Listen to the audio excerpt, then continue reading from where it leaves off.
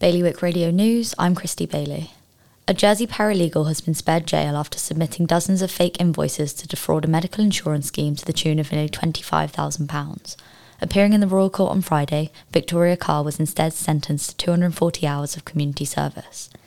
In Guernsey, the president for the Committee of Education, Sport and Culture has said staff are working extremely hard amid unthinkable challenges in securing funding to redevelop crumbling education buildings.